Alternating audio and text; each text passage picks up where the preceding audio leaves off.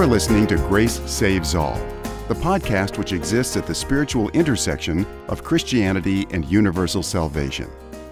In this podcast, we will be exploring an ancient and modern approach to Christianity which affirms both that grace saves alone and that grace goes to all. And now, here is David Artman, author of Grace Saves All, The Necessity of Christian Universalism.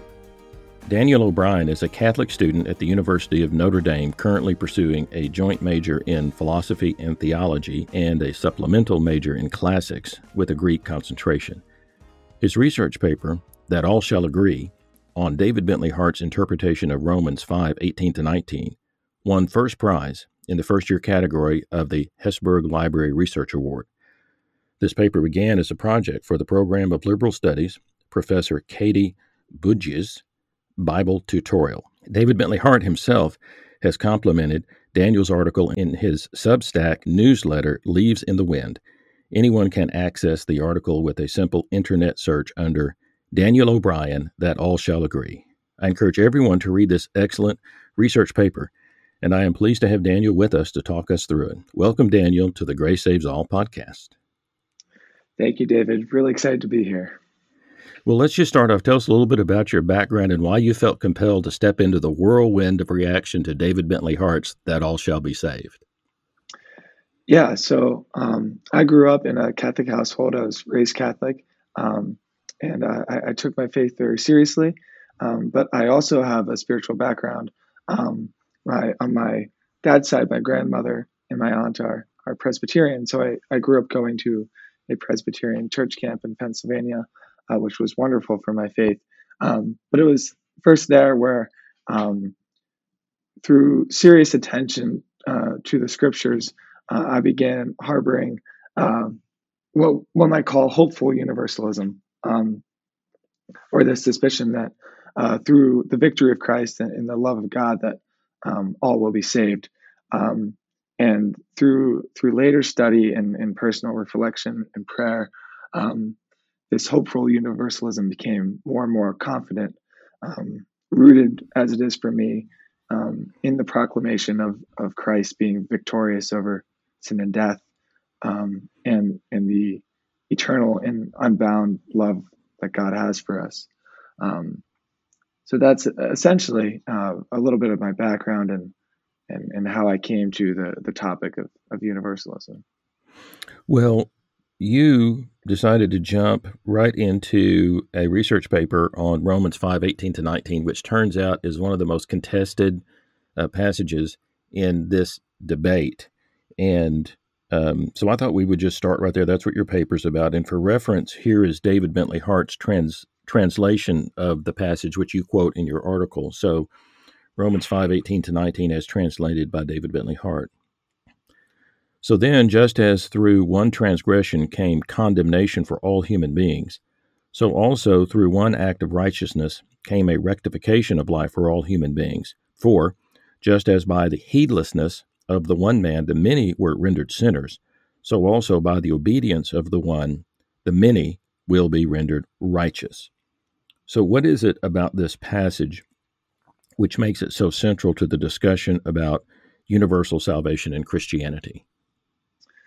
I think one of the essential things that makes it so important is the rhetorical force and vigor with which Paul makes this parallel between the universal state of being separated from God and the coming universal restoration of people to God. And I think that while there are certainly other places in Paul's letters where universalism will pop up, this is at a point in Romans where Paul is reaching a conclusion of this sort of extended meditation on how humanity came into this predicament of sin through Adam and how God is rescuing us from it in Christ. So I think both in that sort of important context within Romans, but also the rhetorical force of the parallelism in the verse itself makes it perhaps one of the strongest verses one can cite in Paul in support of universalism. And in fact, in in David Bentley Hart's book, That All Shall Be Saved, when he gets to the scriptural portion and is quoting from scripture, it is the very first verse that he lists. And so as I was reading that work, at the time I was thinking of my research project, I thought, well, if Dr. Hart thinks that's a good place to start, I think it's a good place to start too. And so that's where I started.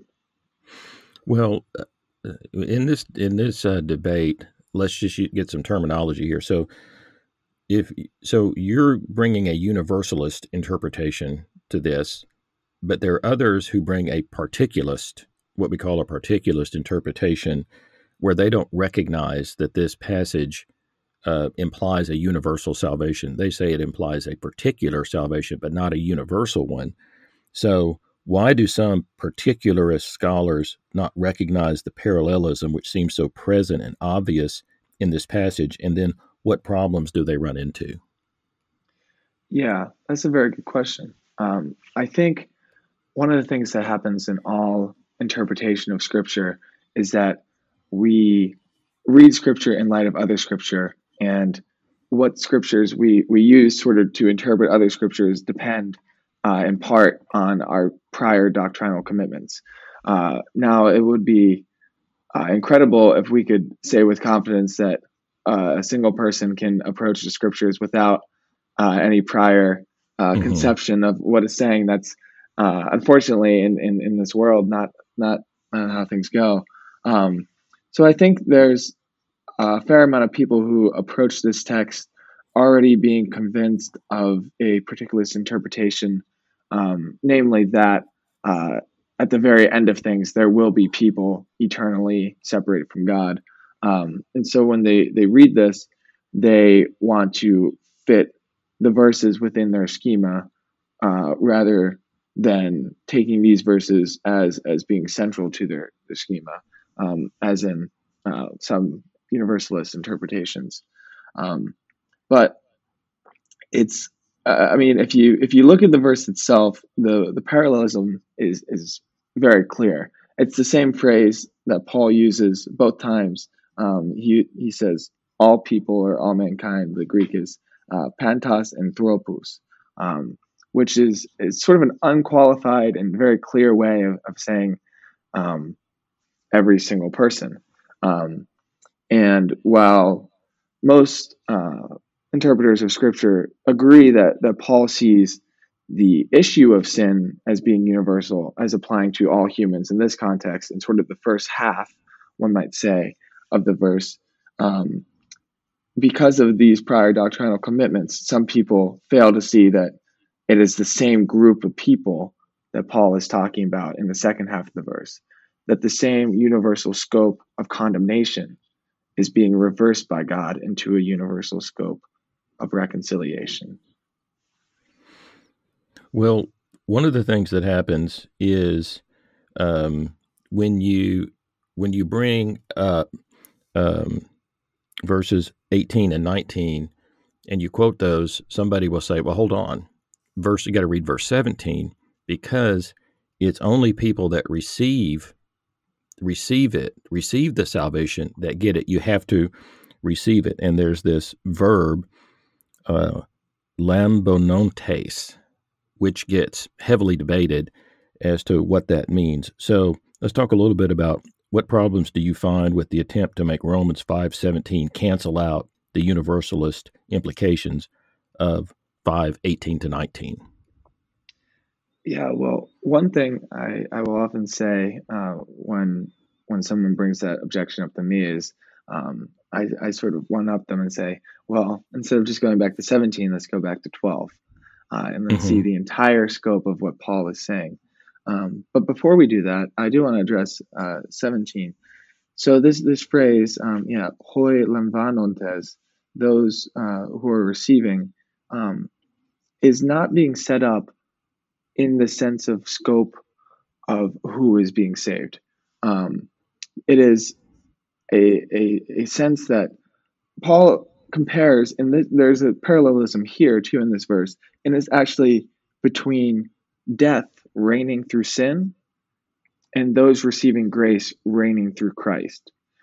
And so there's no suggestion here, as Dr. Bell says, I quote in my paper, he says in the universalist interpretation, there's no separation between all people and those who receive Christ, because in the end, in the universalist reading of Paul, all people receive Christ. As in, Philippians 2, there's this great vision that Paul writes out of every knee, whether under the earth or on the earth or above the earth, bowing, confessing with joy that Christ is Savior.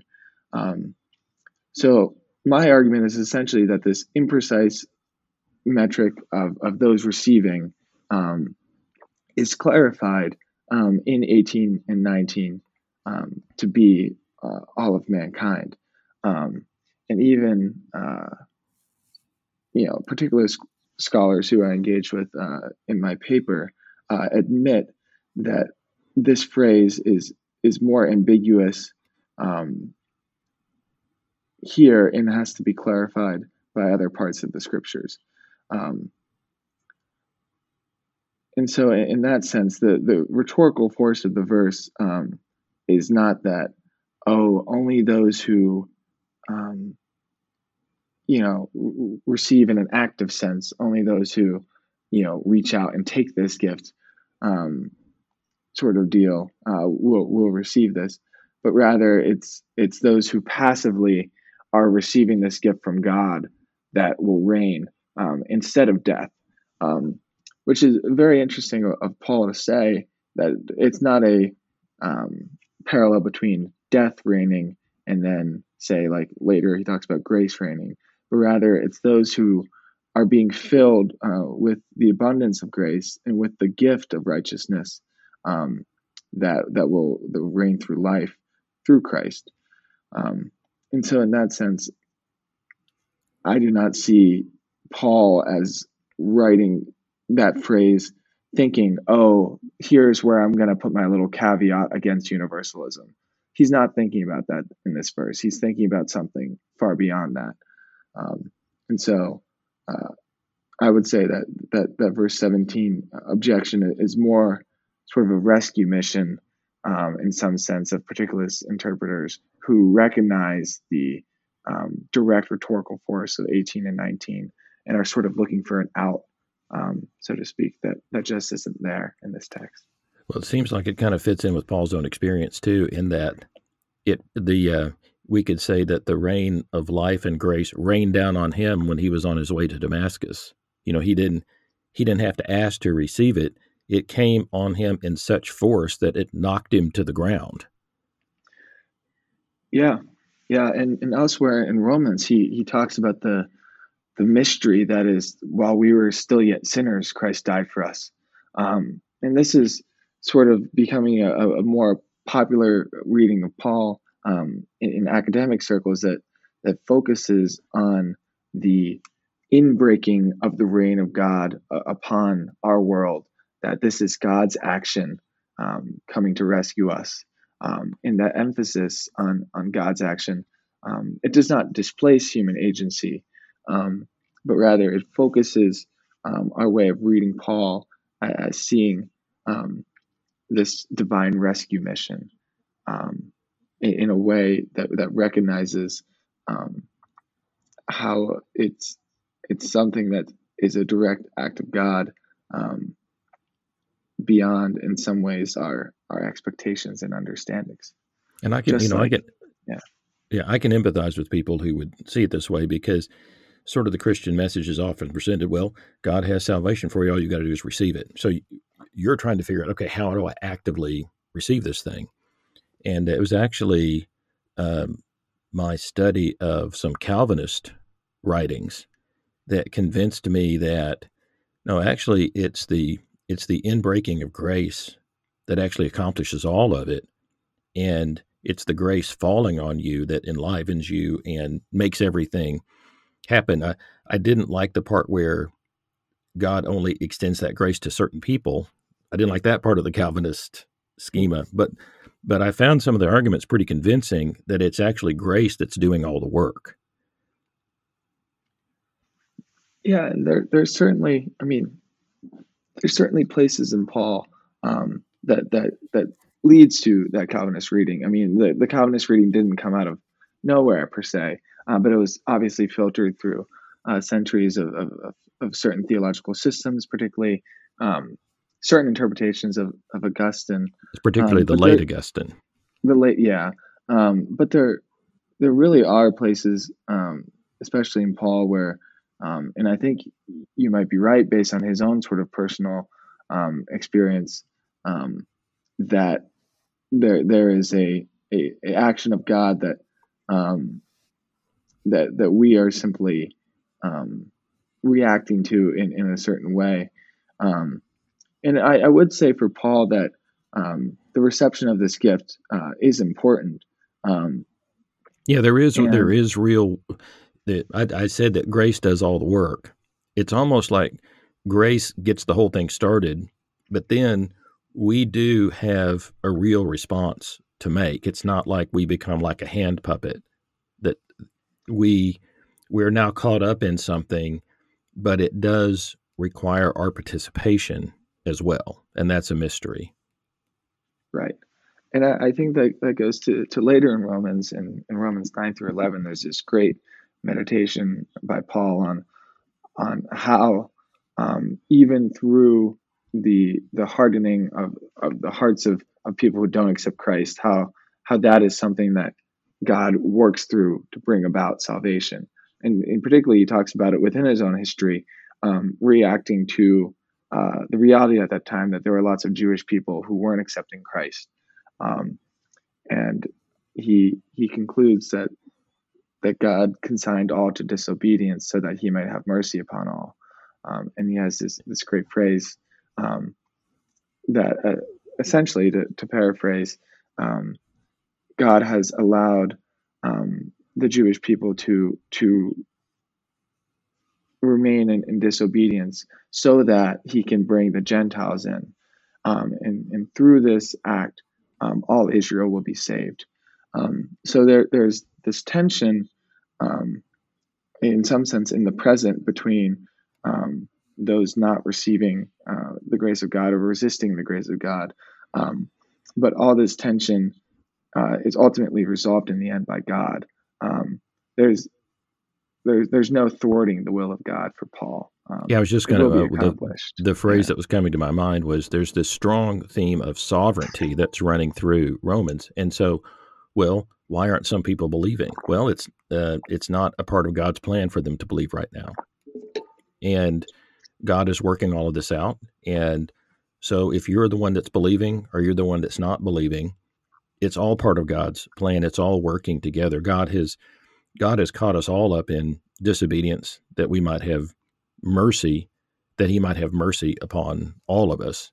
But you can lose the thread of Paul's argument before you get to Romans 11:32. You can kind of somewhere along the way you can insert a kind of legalism or transactional quality into Paul's reading, and then it keeps you from seeing, I think, then what he's really talking about. Well, let's go on to the next question I want to ask you about. In the paper, you talk about the importance of considering Romans 5:18-19 within the broader idea of two separate ages, the reign of death and the reign of life. Tell us a little more about this. Yeah, so this is an idea that's very important to Paul, but also it resounds throughout the New Testament. This idea that the age to come, or the Messianic age, as it might have been understood in certain parts of Judaism, has already come through Christ, that the victory has been won. But at the same time, we are still living in what Paul calls the present evil age in Galatians, where the victory has been won, but the effects of the victory have not totally resounded. It's almost like you'll hear stories of war is being won and truce is being signed, but there's still being, remnant parts of an army still fighting, or has not heard the message, has not heard and even the phrase gospel, good news, is it's one that was also used by Roman emperors to declare their victory. Evangelion. It's a proclamation of victory. And so Paul has this concept of this age that we were once totally in. And he talks about this very much in this section of Romans 12, Romans 5, 12 through 21, where there's this reign of death which came through sin, through disobedience, through the figure of Adam. And this reign was total. It held all mankind in thrall. But God did not leave us in this state. Instead, God sent his son, Christ, to totally undo this entire action. And so that's why there's so many parallelisms in this section, between death and life, between trespass and obedience. And we see this sort of theology of reversal, of the true king essentially has come back in town, won the victory, and is now reigning. And that's why it's very interesting that in 17 he's reigning through those who receive his grace. In some sense, they are deputies of this victory, of this reign of God. When I was studying the New Testament and trying to understand what the kingdom of God meant, it really helped me when I realized it was the basileia, the reign, understood as the reign of God. And that in the ancient world, the way that power works is if you have power, you receive their power from the king. All the power comes from the king.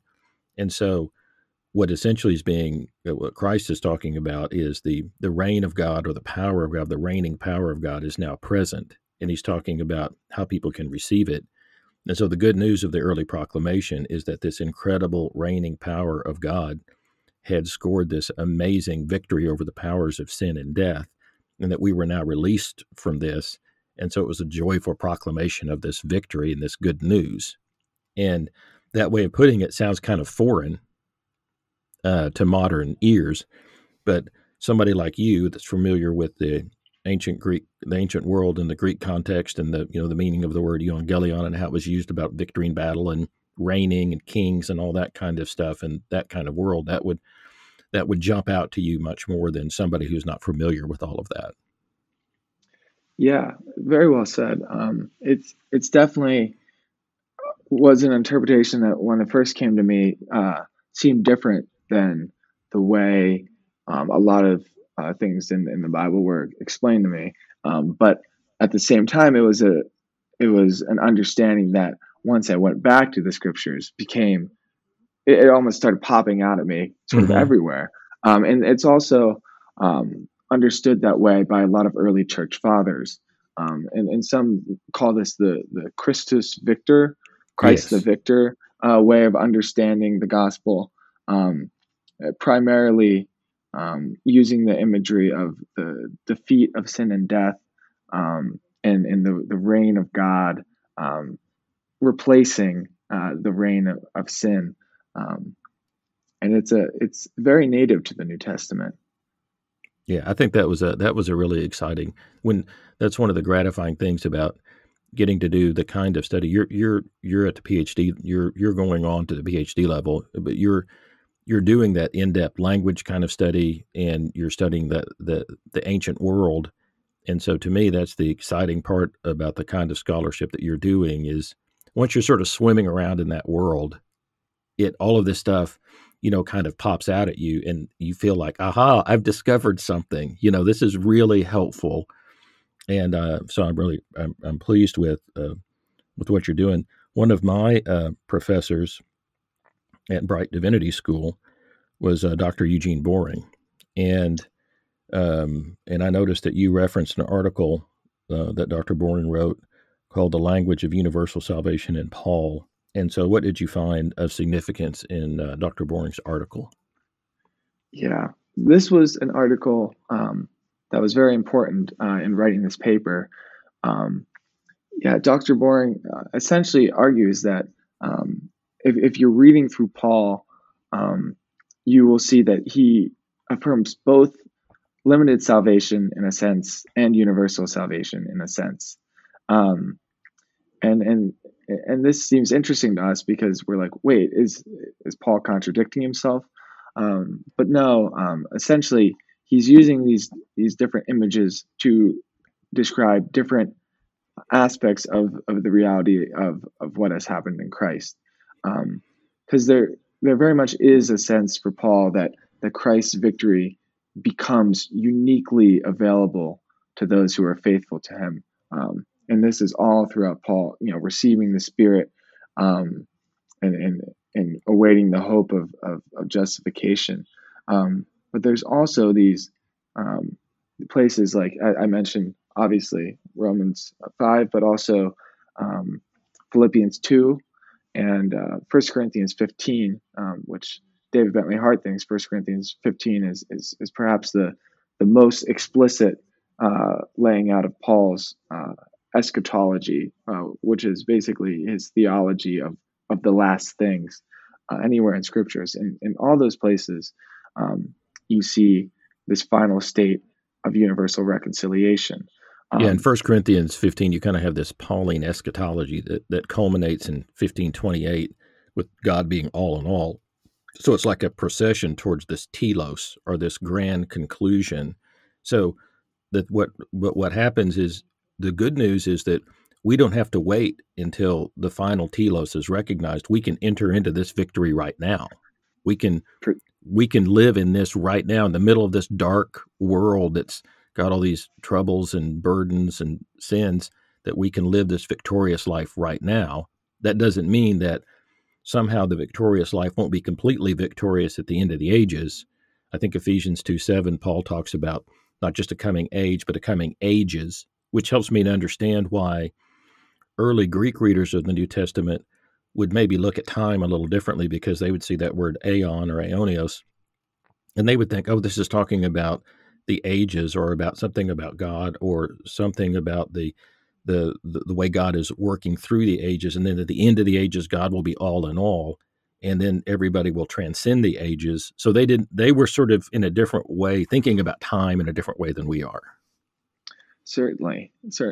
Definitely the conception of time was different, and you bring up the word aeon, which is important. It's Greek for age, and very important to this two-age schema because Right. of that. Whereas, the famous verse of, do not be any longer conformed to the pattern of this world. We might be familiar with that translation, but it's what Paul says in Greek is, do not be conformed to the pattern of this age. This aeon. Yeah. Yeah, exactly. Not And cosmos, this aeon. Yeah. yes, and Paul in Galatians, he compares the now Jerusalem, who he says who is in slavery together with her children, with the above Jerusalem. So there's this spatial sort of metaphor of the above being combined with the temporal metaphor of the now, and so it's really sort of this colliding of ages for Paul. But importantly, as you mentioned, it's this concept that the age to come, the age where God will be all in all, is present now to those who are in Christ. And so in that sense, there is some sense a present particularism, whereas this is not a universal reality to all people now. But that does not negate the fact that for Paul, this will become a universal reality. He, in 1 Corinthians 15, has this interesting, almost three-tiered eschatology, we might say, where he says the first fruits of the resurrection was Christ. Mm-hmm. And then he says, at the arrival of Christ, all those who are with him. And a lot of people's sort of idea of what the New Testament talks about, that should be it, right? It's, Right. the resurrection of Christ, and then those who are with him. And and then that's the end. But then Paul says, and then comes the end, the telos, as you said, the Right, goal, the the point. the word, the English word "end" there is a little bit misleading because Yes. you sort of get the idea that Christ comes back, then he takes his people, and that's it. That's the end. And it's like in a movie, like, okay, that's the end. But really, the Greek word there is telos, and so then it's like, and then comes and in Greek, I think a good translation of telos is the fulfillment or the final purpose for which Yeah. everything was headed towards. Then comes the telos, the final fulfillment in which God will be all in all. So this joyful proclamation that God will finally be all in all sort of gets cut off because we read it, well, Christ comes back and he takes his own, and that's the end. Yeah, because in between the description, then comes the fulfillment, and that beautiful verse that God will be all in all is this great sort of imagery of Christ again, like a conquering king.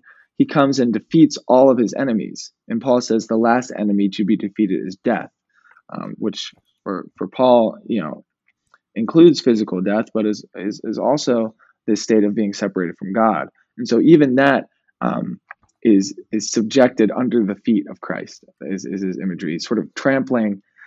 It reminds me of the great Eastern Orthodox resurrection Easter hymn that Christ is risen from the dead, trampling down death by his death. And so there's this great imagery of Christ defeating all his enemies, so that this great fulfillment will happen where God is all in all. Now, in the article, you write that while this paper does not attempt to comprehensively analyze universalism throughout the entire Pauline corpus, it is nonetheless important to address some of the verses mentioned by particularists who assert that a universalist interpretation of Romans 5:18 through 19 is incongruous with the rest of Paul's work. So, the particularist folks would say, now you all don't get too, or I'm from the South, now y'all don't get too carried away by Romans 5:18 to 19, because Paul has plenty of other verses which make it really clear that not everyone is going to be included in salvation. Yeah, and that's, as I mentioned, some people come to this verse already sort of having this particular mindset, and they'll, within Paul, they'll bring that mindset to other verses and interpret those in that particular way. But what you'll find in Paul is a strange lack of verses that are that even appear to be particulars in the final sense. There occasionally he talks about people who are perishing in the present sense, like he talks about in 1 Corinthians 1:18. The word of cross is folly to those perishing, but to us who are being saved is the power of God. Describing once again this sort of current reality at the juncture of the ages, whereas where the new age is coming. Yeah, there's a lot of destruction. There's a lot of destruction language that you can find, and David Bentley Hart, he doesn't shy away from that. He says, yeah, I mean, you find a lot of destruction language. The question then is, what does the destruction? Is that an ultimate state, or is that a proximate state headed towards a final restoration?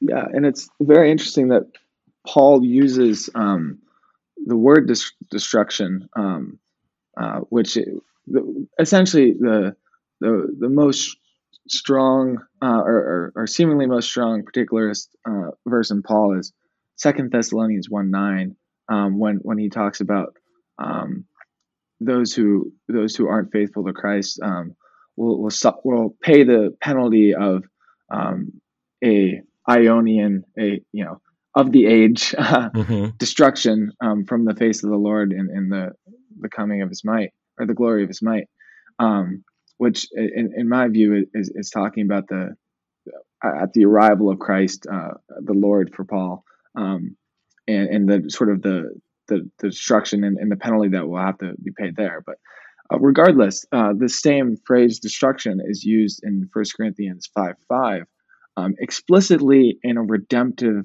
context. So for Paul, even within his writings, we find this being used in a redemptive context. He says, you are to deliver this man, this person sinning, to Satan for the destruction of his flesh, so that his spirit may be saved in the day of the Lord Jesus. So there, this concept of destruction being applied because of sin is a step towards salvation in the day of the Lord, which is very interesting. Let me tell you an ironic story. When I did a doctor of ministry paper in the mid '90s, and I was studying the different ideas, the ways people talked about ultimate destinies, and the folks that were trying to give an argument for eternal conscious torment made the note that in the New Testament, something can be in a state of destruction, apolumai. Something can be in a state of destruction yet still be existing. So they said, like in Luke 15, the lost sheep is in a state of apolumai, is in a state of destruction, but still, it's not still existing. The lost coin is in a state of destruction, but it's still existing. And the lost son is in a state of apolumai and is even said to be dead, but somehow still existing. So what they said was, being in a state of destruction can continue indefinitely. And so I thought, well, that's interesting, because if a destruction, you can be destroyed, but not be entirely gone. Well, and in Luke 15, there is restoration from destruction, even from death. So I thought it was interesting that an argument from eternal conscious torment actually helped me resolve the annihilationist position that I was in, realizing that, oh, okay, there can be a restoration on the other side of apolumai, or on the other side of restoration. So I just thought that was interesting how that kind of said to me that it's important, don't worry about studying positions that you don't agree with, because sometimes it's in the very study of other positions. Like, I don't agree with some things about Calvinism, but it was in studying Calvinism that I thought, well, you got a point there. You never can tell when you're going to get where you might find something that you agree with, even with somebody who you don't agree with their overall argument. Yeah, absolutely.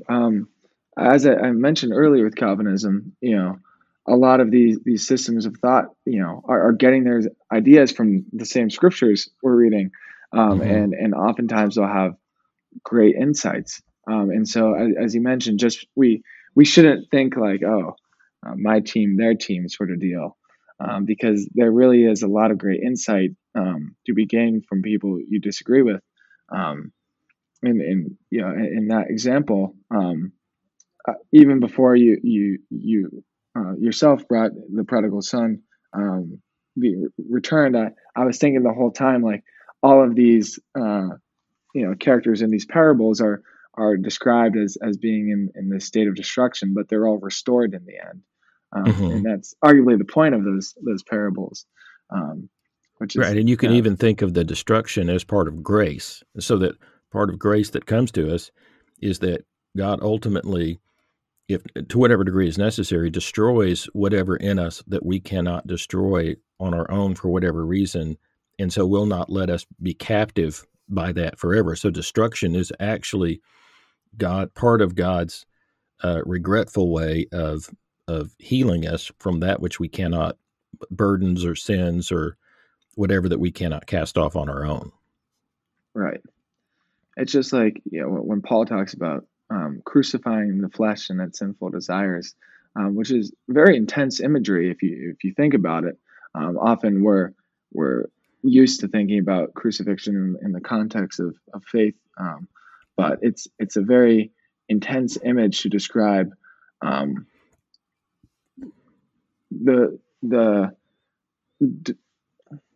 am I going to phrase this? It's a very intense image to describe the extent to which God is going to cleanse us from the things that are not proper to us, to the things that are corrupting us, to the things that are evil. And this again goes to this idea of God being victorious over his enemies, and Christ, subjecting all his enemies under his feet. This is not a partial victory. This is a complete victory in which, the entire reign of death and sin will be undone, and undone even more so. Paul talks about in this, Romans 5. There's no place in which he suggests that the reign of grace will be a smaller subset or somehow more limited than the reign of death. Rather, he uses the opposite language all the time. He uses much more Mm-hmm. with those through Christ's reign. Just very interesting to meditate on. Well, I like that George MacDonald said with regard to the ultimate victory of God in our lives. He said that the devil must come out every hair and feather. In other words, we will need to repent. We will need to be purified. That none of this happens. Sometimes people say, "Oh, Christian universalism." They just say, "We don't need to repent." You just waltz into heaven, and God just overlooks your sins, and so they think how unfair that is. But actually, if you look at Paul's writings, you look at the early church fathers, they were very intense about the level of purging and purification that may need to take place in the ages to come, and that God would not be in a hurry about all of this. So there was going to be some way in which God would not violate our free will, but would create a free will, would liberate our will, and help us to finally be freed from everything that was holding us back. Right. Very well said. Well, some scholars claim that while Romans 5:18 to 19 reads clearly as a universalist statement, that it might just, that Paul was riding a little high in the saddle there. He was just a little full of himself, and and just being exuberant, and maybe we need to just kind of understand that maybe Paul was, I don't know, being a little optimistic, over optimistic, and we need to just sort of couch that in the more sobering statements that Paul writes in other places. So not get carried away with these certain apparently universalistic texts in Paul.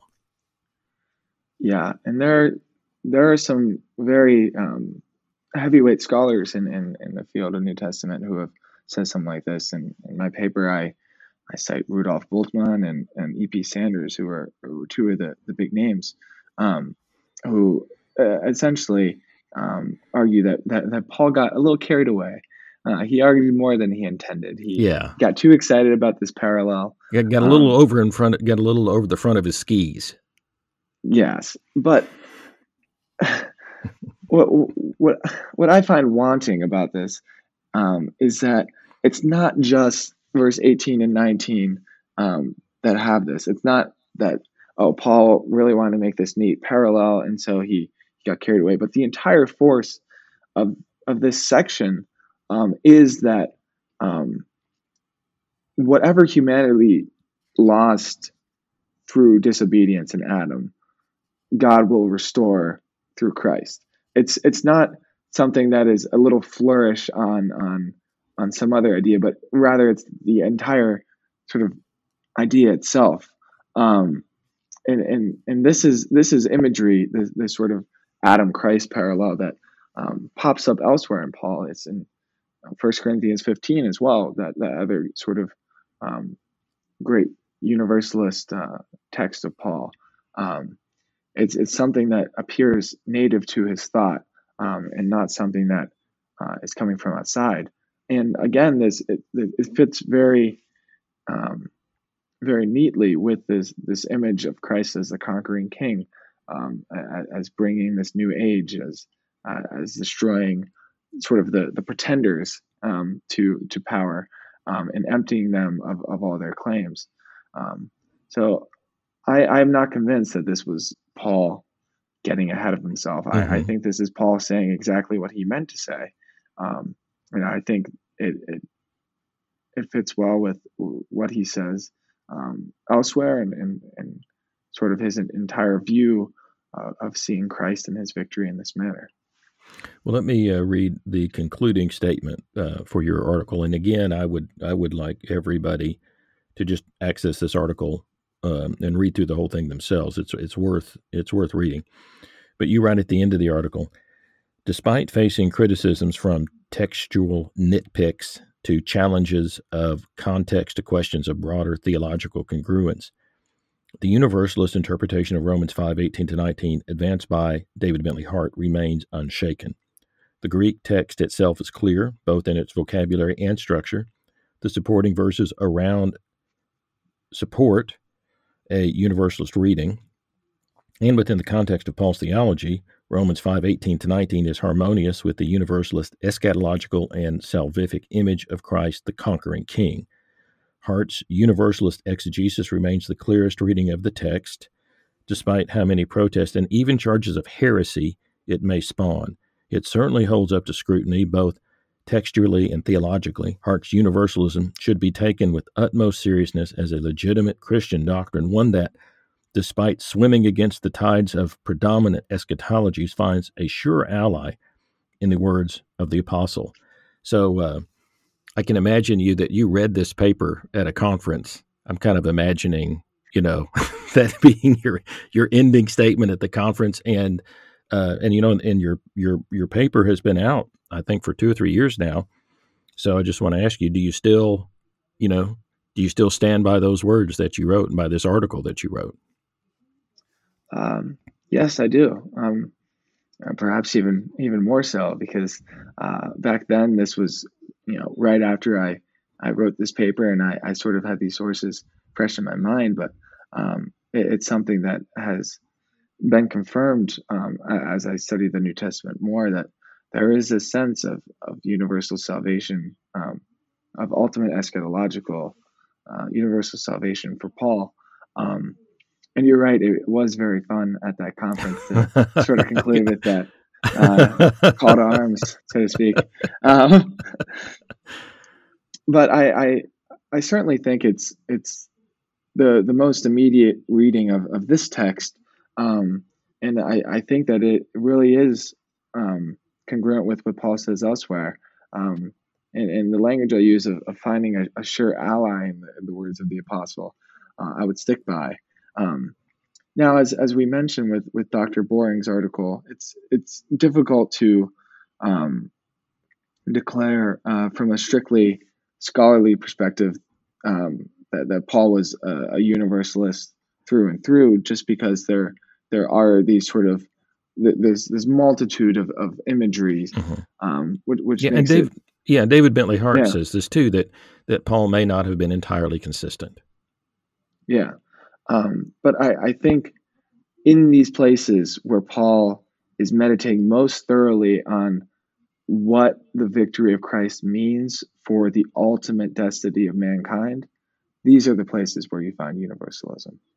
These are the places where you have these descriptions. Yes. Yeah. Now, I just noticed that, you say that this interpretation, despite how many protests and even charges of heresy it may spawn, and that is something that you run into once you start saying, I think my interpretation of the New Testament and history of the tradition leads me to believe that there will be an ultimate restoration of all humanity. Sometimes people, raise their eyebrows and say, well, haven't you just committed a heresy there? And have you had to deal with that or respond to that? Certainly. It's definitely an idea that a lot of people have, that this is something that we should, before even engaging with the text, sort of set aside as something that is untenable from a Christian perspective. And this is simply not historically how these texts were first interpreted. There are even some scholars who think that, particularly in the eastern area of the Roman Empire, where there was a lot of this theological activity, universalism was a more prevalent view than what we now call particularism or eternal conscious torment. And so, I often say, if you want to, declare me a heretic for believing these things, like, what are you going to say to St. Gregory of Nyssa, or even St. Athanasius, or St. Isaac the Syrian, or all these other great saints who have these views? And but by no means am I comparing myself to these great saintly figures. But I would just like to say that this is a view that has gone back to the beginning. This is a view that is supported by the text of the New Testament itself. This is a view that is congruent with the proclamation of the gospel and our understanding of God as universally and totally loving. And so in that sense, I I think that these charges of heresy are from people coming from a sort of fixed perspective that they're not moving beyond. And we can go into the nitpicks of what happened at the Fifth Ecumenical Council, which Right. a lot of people bring up as allegedly condemning Yeah. universalism. It, of Well, course, what only happened condemned was, just real yeah. quickly, Origen, the name of Origen was added to a list of heretics, but there was nothing at the council that was officially passed that explained what exactly Origen was condemned for. There were some imperial anathemas that weren't a part of the official proceedings of the council that kind of get historically attached to that council, but there's no evidence that the council actually voted on any of those imperial anathemas.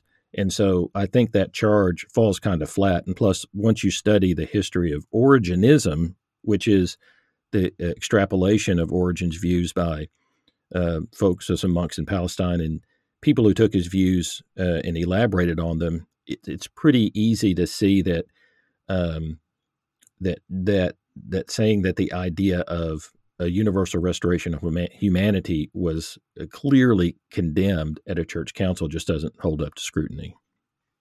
Yeah, it's simply the interpretation that this was a council that condemned Christian universalism in all forms is on many levels a fiction. But again, I am not a patristic scholar, so I'll give a disclaimer. Well, the council on that, and the main reason the council was called was they were still trying to resolve this monophysite controversy. How many natures does Christ have? And they really had trouble working that out. So that ostensibly they were trying to unite the empire on that basic question. That was the main reason for the council. And then this, the condemnation of Origen was kind of an add-on to the main thing. Yeah. And what it really comes down to for me is just that this idea of Christian universalism isn't sort of an add-on that you sort of tack onto your Christian belief system, but rather something that reveals Christ through this understanding. Christ is revealed in a way that, personally, in my own life, I never understood Christ in this totally victorious manner when I was a particularist. Christian universalism, in this sense, opens sort of the floodgates of the gospel to be what it is. The good news, the proclamation of victory, and there's no little asterisk on that victory that it's only partial or it's only available to some people, and that some people will still be under the reign of Christ's enemies. And so in that sense, this isn't a heresy in that, going back to the root of heresy as a choosing. This isn't like a little doctrine that someone picks to add to their Christianity, but rather flows itself from the fundamental proclamation of the gospel itself.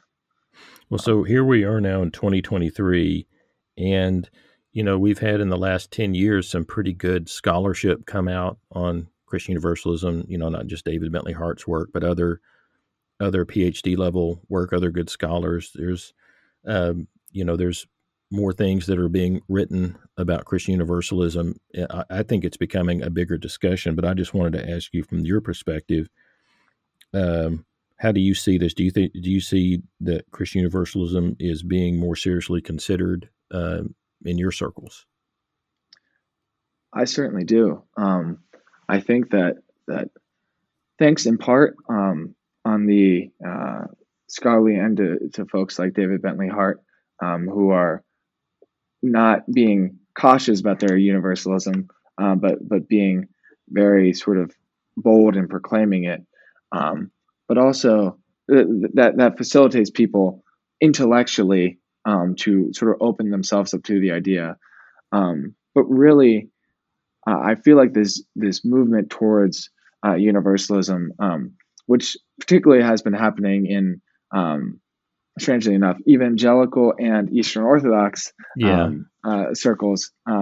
Not exactly the two most common sort of Christian worlds, but I think that it's something that for a lot of people, it is allowing them to take what they always suspected or thought about the victory of Christ, and to think about it comfortably and openly, and to not think, oh, am I being a bad Christian by understanding the victory of Christ this way? Just to hear voices saying, no, you're being a good Christian. This is a interpretation of the Christ event, the victory, the resurrection of the Son of God, that is in accordance with the Scriptures. It is in accordance with the Church Fathers. That is in accordance with how we may live the gospel in a totally encompassing way in our own lives. So I think there's a lot of elements going into this sort of revival of Christian universalism that's both intellectual but also spiritual and personal for a lot of people. So I don't think that this is a theological fad. I think that this is a retrieval of something that is very fundamental in the Christian tradition. And I think that this is something that for years to come, we will see more and more. Well, Daniel, I was very impressed with your article that you wrote, your paper that you wrote, and I know you're planning on continuing your studies, and so you're now a young scholar that is on my radar screen. So I'll be keeping up with your work, and it's great to have somebody that's really diving deep into the Greek language and that ancient culture and that world. And I think you're going to be discovering lots of gems to bring to us, and it's just very hopeful for me to get to talk to you. And I thank you for sharing some of your time with us today. Thank you, David. I really appreciate that. Those are very kind words. And thank you very much for having me on the podcast and having this great conversation. All right. Hopefully we'll talk again soon. Hopefully, yes. Thank you for joining us in this episode of Grace Saves All. You can help spread the word by sharing this podcast with others and by giving it a rating on iTunes. If you want to find out more about David, or if you'd like to leave him a message, go to his website, davidartman.net. In the meantime, let's work together to help a hurting world know about the greatest news ever announced.